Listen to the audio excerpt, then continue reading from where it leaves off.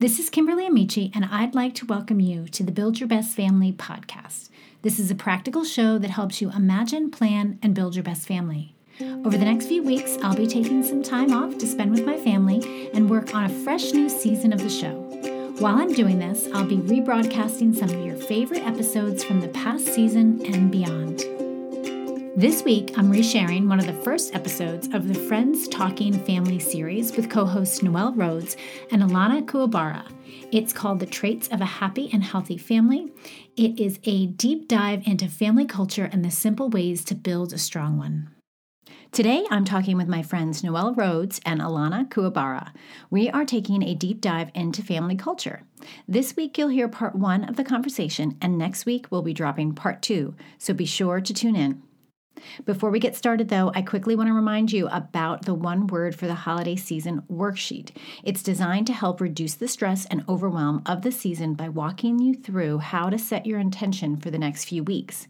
And then from there, you can make decisions that will allow you to truly enjoy your time with your loved ones this holiday season. Head over to buildyourbestfamily.com for your free copy. Now, over to this week's Friends Talking Family. Today, we're going to be talking about what I'm calling the 5 traits of a happy and healthy family. And what we're really talking about is family culture and drawing upon those principles that create a family culture. And for those of you who've listened to the podcast before, you know that I truly believe those things that help an organization and a business be successful, the things that help them have a healthy and thriving culture that causes them to succeed, those same principles can cause your family to succeed. So we're going to talk about some of those characteristics or traits and how we have applied them to our family, whether we have done it intentionally or accidentally. And just share with you some of the results we've seen and what we feel makes a happy, healthy family. So family culture, a lot of people understand the word culture in terms of a broader sense, but they're not sure what it has to do with family. And so I like to just say that it is the DNA of your family. It's what makes you you. It is what people can expect when they stop by your house unannounced. It's what your kids can expect when they come home after a long day. It is what family members can expect. People know what they're going to get because your family culture is a result of the way you handle problems, how you interact with people, what you believe and what you value. And when those things are done over and over and over again, it creates a culture. And so there are some things that we can do over and over and over again within our family to actually create a healthy culture for our family. So Noelle, why don't you share with us one of the characteristics that you think contributes to a healthy family culture? Well, I think a big one is, the people in your family actually enjoy spending time together. It's kind of an important thing to have a healthy, happy family culture. And it's obvious when that's not the case. Yeah. So yeah. I think that if you notice that you're all really just very snippy, kind of mean, sarcastic, not really listening, maybe not really connected, finding reasons to not be together, that should be a little bit of a red flag that maybe you need to, tap in and see what's going on with the family culture. Mm-hmm. Yeah. And I think we as parents can create opportunities for especially our children to enjoy one another. And we can be intentional about creating opportunities to spend time with one another.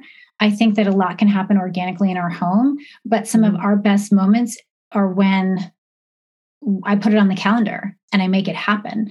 And there have been many times when I start to see us getting snippy and we're not getting along. And I'm like, oh, we haven't been together having fun in a long time.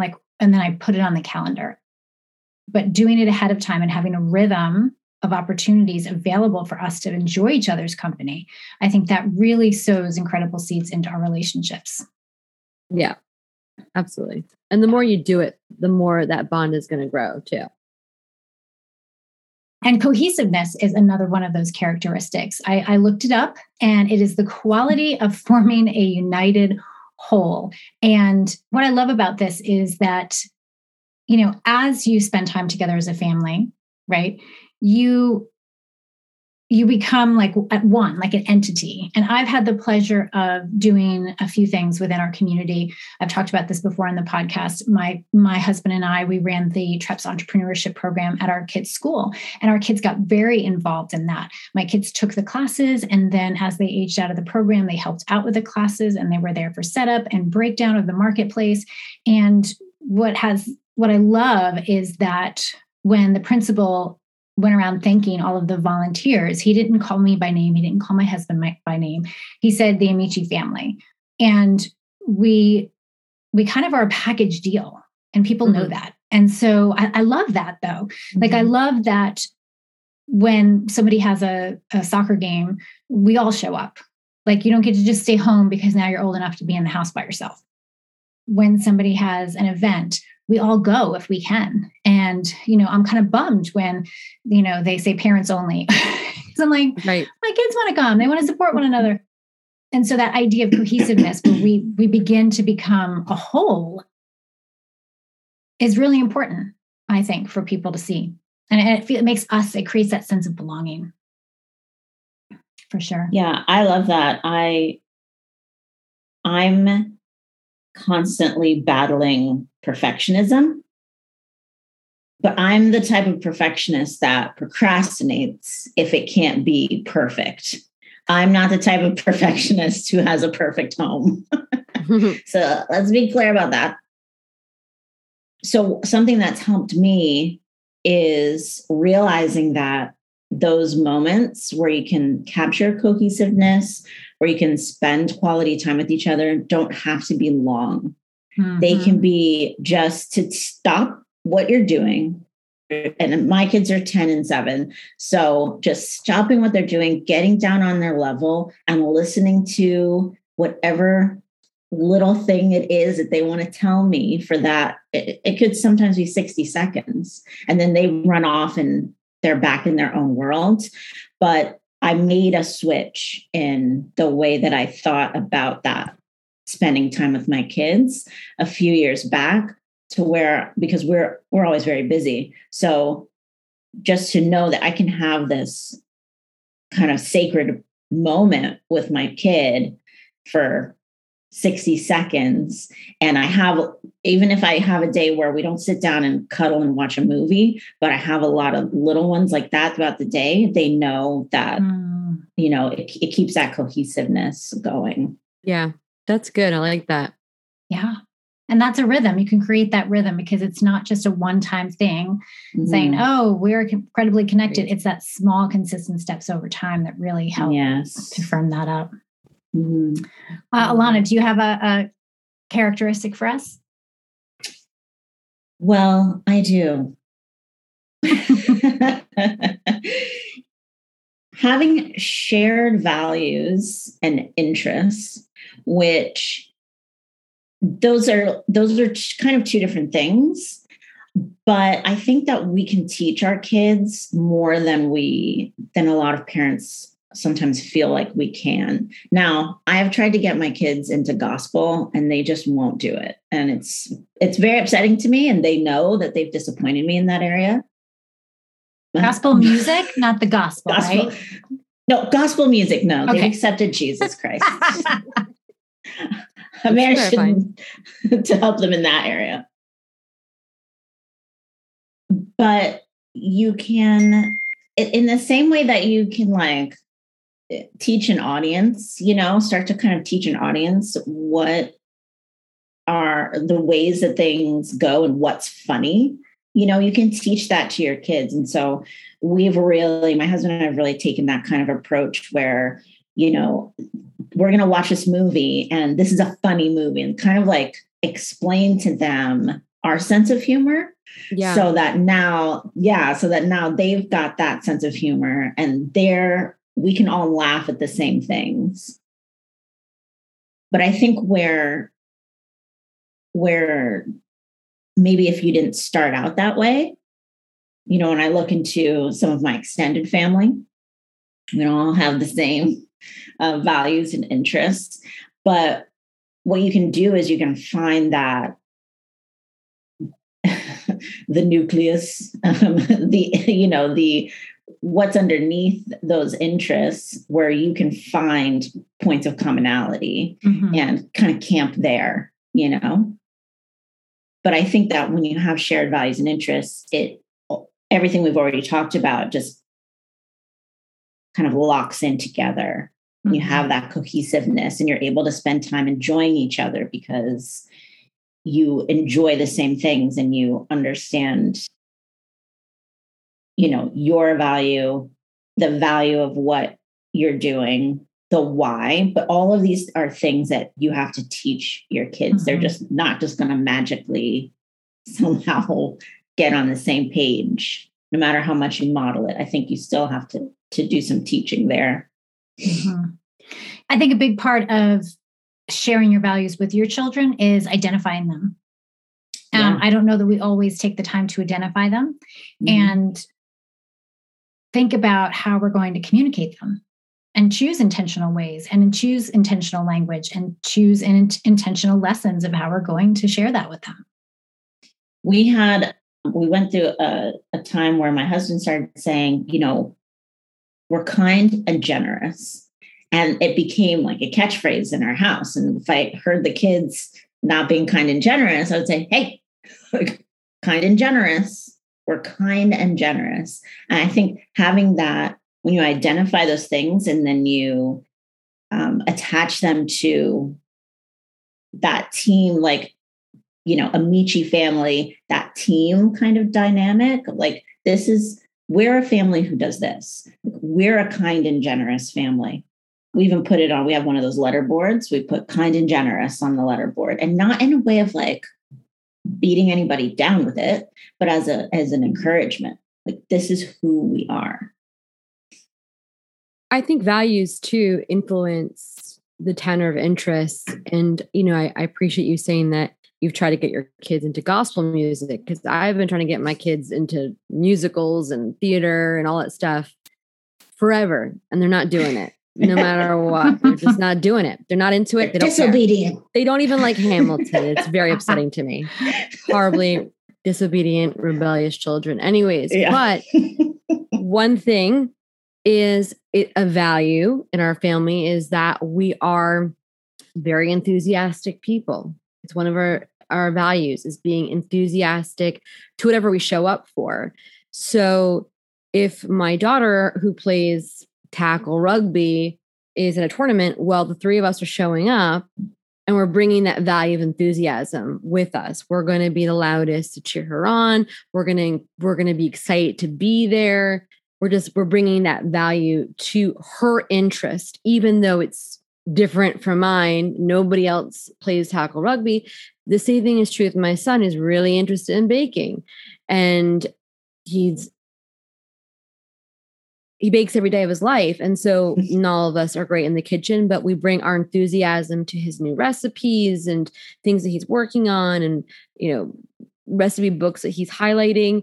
It's a great thing to remember that your values can be brought into anybody's interest, even if they're not shared. But the values, when they are shared, it's that tie that kind of connects you to the other person's interest and, you know, recreational activity.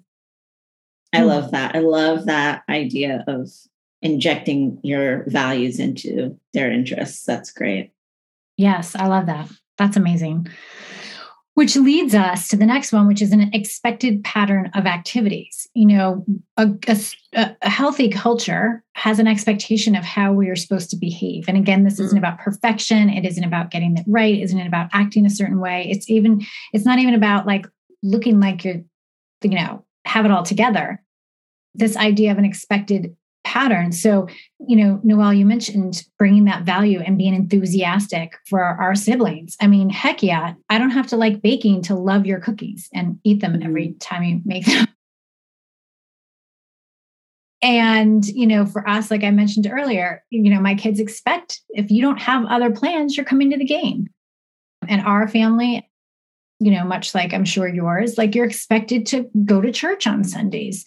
You're expected to be present for, you know, family meetings and to put your phone away at the table. Like there are a certain of expectations. And when people follow them, it creates safety. It creates, especially kids. And even I just feel like in these days, like I just need to know what to do. I just need to know there's an expectation of me. I just need to know what comes next. And I think that's a real big sense of security for kids to know what's expected of them, to not be making every decision on the fly. I mean, I know for me, I'm feeling definite like decision fatigue, and I have to go back to like, what are our values? What are our standards? What is expected from me and from the kids?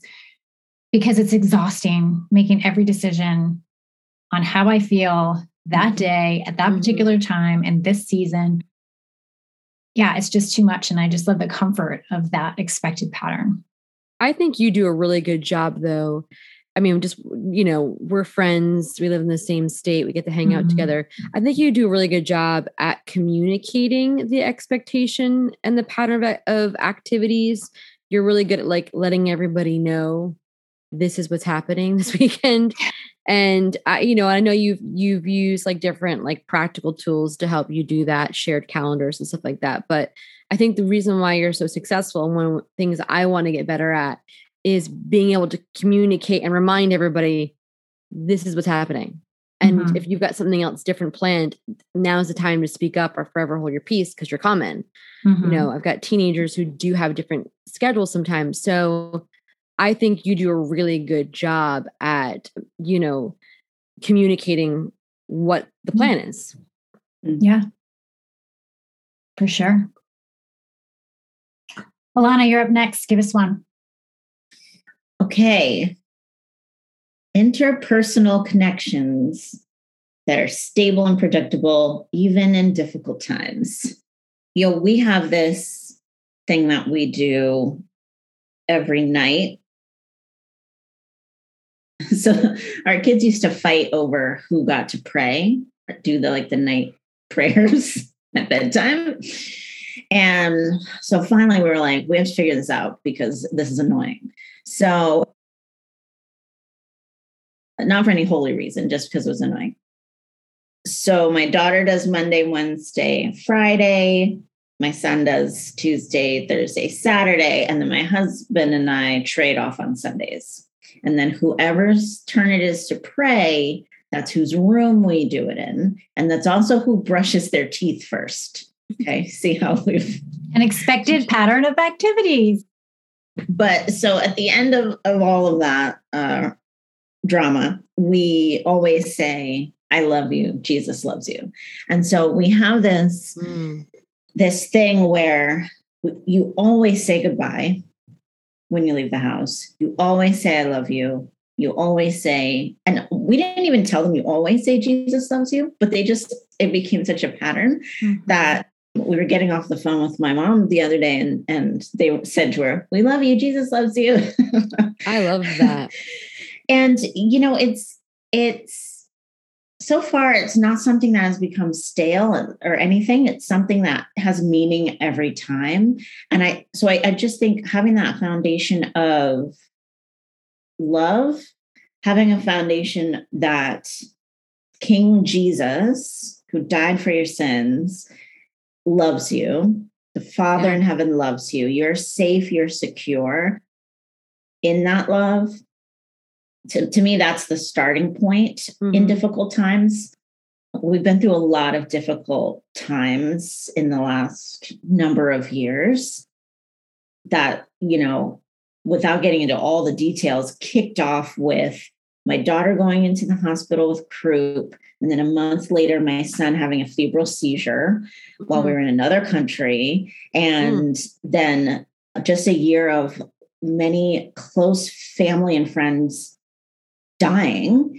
And it's just been wild. And it hasn't been good up until very recently, when, of course, you moved to Florida and you're living in paradise and you suddenly can't complain about anything except the humidity. But we were able to maintain stable, stability and predictability with our kids. We kind of you circle the wagons, right? When times get tough. Yeah. And it's always been very important to me that our kids know they can come to us with anything. I really work on my reactions to some of the things that they come to us with. And so that they know that I'm a safe person, not only a safe person to come to, but I'm the best person to come to. And daddy's the best person for you to come to. And good. We're always going to love you. We're always going to listen to you, not going to try to cut you off, tell you what you need to do, boss you around in that moment. Yeah. So I think that that's what we've tried to do, is lay a foundation of love and trust, and also set ourselves up in their lives as the most loving and trustworthy people that they could ever even think of to go to. That's awesome. I love that. So I love you and Jesus loves you. That's so powerful. I'm going to steal it. Yeah. Take it. I'm going to take it around my kids tonight before they go to bed. I love it. As the resident mom of teenagers here, I think that this is really important, because as I've navigated my kids and their hormones and their mood swings, and the world is going to end at every situation they find themselves in, every friend that excludes them. I've had to learn not to react or to get triggered by their rejection of me in that moment. I think that has a lot of, and I think that a lot of being able to maintain that is getting to know ourselves, understanding our triggers, getting healing and wholeness from some of the things that maybe would cause us to be triggered or cause us to react in a way that's unkind. Because I think for me, the one thing that I've always wanted my kids is I never wanted them to not know what they could expect from me.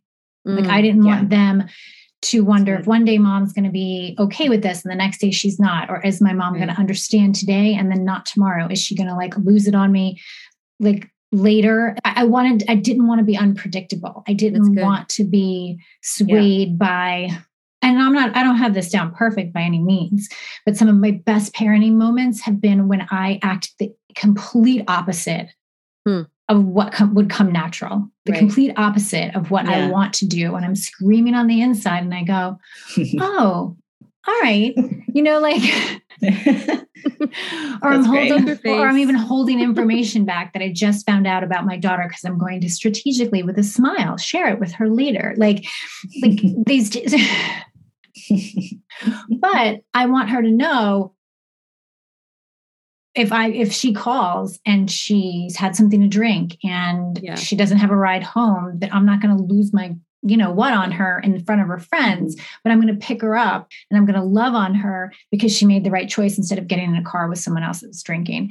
So creating that safe space by being predictable and knowing, deciding ahead of time how I'm going to deal with some things. You can't always guess some of these things you're going to go up against, but that predictability and stable connection where she, sometimes I like to surprise her. I mean, I surprise her with how I respond. I'm much gentler and kinder than she expects. And so that just has made our relationship better. And it's made her the person that I'm the person she wants to come to.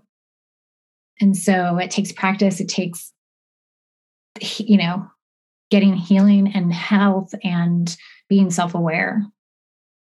That's really good. This is such an important characteristic that I think is almost more important than any of the other ones, because, I grew up in the church. I grew up, my parents were born again Christians, first generational Christians, amazing parents. And now I'm pastoring a church, I'm in ministry. And the thing I hear a lot from folks, and I get it, is the reason why they walked away from church and Christianity is because their parents were one way in church or around people and then another way at home. Wow. And I think this can be so applied to even the fact that who we are needs to be who we are, and having that response, like even, Kimberly, you're saying, like, if your daughter drank too much and she called you and you had the response of going, picking her up and treating her with love and kindness, how many stories do I know people whose parents just flip their lid because you've embarrassed them, where people find out, like it becomes how it makes them look. And instead of taking that moment to love and show grace and teach and lead, and I'm sure there are consequences. It's not like you're just going, drink as much as you want, honey. I'm your private Uber. But I think that the fact that you're consistent in your response is what is it really actually models the heart of God. He is the same today, yesterday, and forever. And we're not going to get it perfect. Of course not. But if we can be not hypocritical and we can be who we say we are, that really is going to speak volumes into our kids' faith. And they're definitely going to be like, my parents weren't perfect, but they were real. And I think that is so valuable. I love what you both shared about this. And it's really highlighting for me how important it is to just be predictable in the good and in the bad. It's really cool. Yeah. All right, Noelle, give us one. Yeah. This last characteristic is, something I think we're working on as a family. And it's not because we're, terrible people, but we're learning to be people who know we can count on each other. It's not just for the big things. It's like the little things. And little things can be like, I can count on you to take the garbage out when I say you're supposed to take it out, or when it's, supposed to be out, so that we're not having to drive it to the dump. I know that sounds so small, but this is the kind of stuff that can affect your family culture.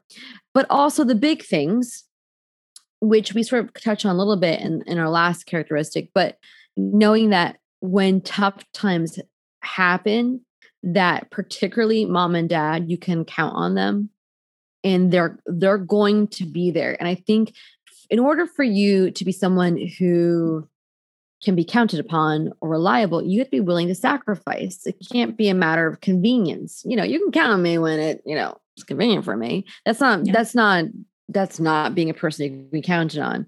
And I think that's something that, I have to constantly remind myself that there's an element of sacrifice that I'm going to have to be willing to make so that my kids know they can count on me, but also they have to make a sacrifice for them to be able to count on each other. An example I was thinking of is recently, you both know this, but the listeners probably obviously don't. We just lost my mother-in-law just a couple weeks ago. So my kid's grandmother. It was very sad. It was very sudden. And she lived in a different state. So I was with my husband in that state, being someone he could count on, right? But when we knew that we were going to have to let her go, because she was, sedated and was ventilated, and we were going to have to let her go, I knew that I needed to be the one that told my kids, and I need to do it face to face. So I drove all the way home as soon as we knew that was what was going to happen. My mother and my sister were taking care of our kids, and they're older. So it would have been probably fine if my mom mentioned it to them. She could have handled it. But I felt in my heart that they needed to be me, and my husband needed to stay with his family. So I drove, and I got home really, really late. I picked them up from my sister's house. I brought them home. I sat them down, and I told them this really sad news. And then I said, I'm going to stay up with you, and tonight can be whatever you want. We can watch movies. You can cry. You can go in your room and be by yourself. We could talk about feelings, but whatever you want to do. But I'm going to be here. And as long as you're awake, I'm going to be awake. And, there were some tears. There was some talking. And then we just kind of got on the couch in our pajamas and we watched TV together until we fell asleep. But I wanted my kids to know that when it's like that kind of big, big, big news, that they can count on me being with them as they process in the way that they need to process, and not making it something that had to be convenient for me. And I think that that that's really important is that if we want our family to know that they can count on us and want them to become, resources where they can count on each other, they have to learn that it's not about convenience. It's actually about sacrifice and allowing each other the space to be what they need to be. And so it's something we're working on. I think that I struggle sometimes with things being inconvenient because I'm also a perfectionist and I like things to be sort of efficient. And, I also don't like things to be uncomfortable. So I kind of can push things along faster when they need to be pushed along. But this is important. I think it's really important that we can count on each other. Yeah. That's good. And I think sometimes for me, the temptation is to just take care of what they should be taking care of just because it's easier, it's more efficient. It's definitely a different example than you're providing. I'm thinking of like things that need to be done around the house. When we clean up in the morning, I need the dishes out of the sink and I need the dishes out of the dishwasher so that I can do breakfast dishes. And then if they go to school without doing their chore, then I have no place to put my clean dishes. And then now we've got I'm trying to teach my kids that we're like cogs, the cogs that go together. And when one turns, the other can turn. And how if one is not turning, it causes a backup in the system. So it's kind of an abstract way to talk about what we're talking about. But like they have a part to play. So like if my son doesn't dry the dishes and I have nowhere to put my dirty dishes that I desperately want cleaned, then they're going to stack up. And then when they come home from school, we're going to have a mess and I'm going to be agitated. And then we got to cook it. Like if you do what's expected of you in these little things and even do what is expected of you in the big things, then we can support one another and make this happen. Even in terms of how we've opened our home up to others when we host a Connect group, we all have a part to play. And I often say to them when we have friends over or family members over, I'm like, we can't do this unless everybody pitches in because I can't carry this load on my own. I can't be the only one that's preparing for our guests, cleaning up after our guests. You can host your soccer team here, but that means beforehand, I need you to help me tidy up. And then I need you to help me clean up at the end because we're all working together to be this family, to host these people, to serve others. And it sounds like to me, like you're really good at setting clear expectations. And I know you mentioned like a Connect group, which I guess is like small group kind of thing, home group. So do you like legit have them are you like to one kid, you're gonna vacuum, you're making the nacho dip, you're gonna make sure the toilet is clean while I do this? I mean, I'm just curious, do you give them assigned roles? Oh, for sure. And I would say, like, as we segue into what gets in the way of a healthy culture is not having clear expectations. I'm very much, I'm like, okay, Erin, you're going to answer. Tune in next week to hear the rest of this conversation as we identify those things that prevent us from having a happy and healthy family culture.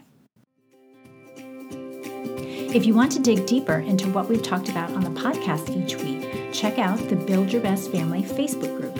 It's where we hang out with some fabulous women to practice what we've learned. There's also encouragement, group coaching, and incredible resources there too.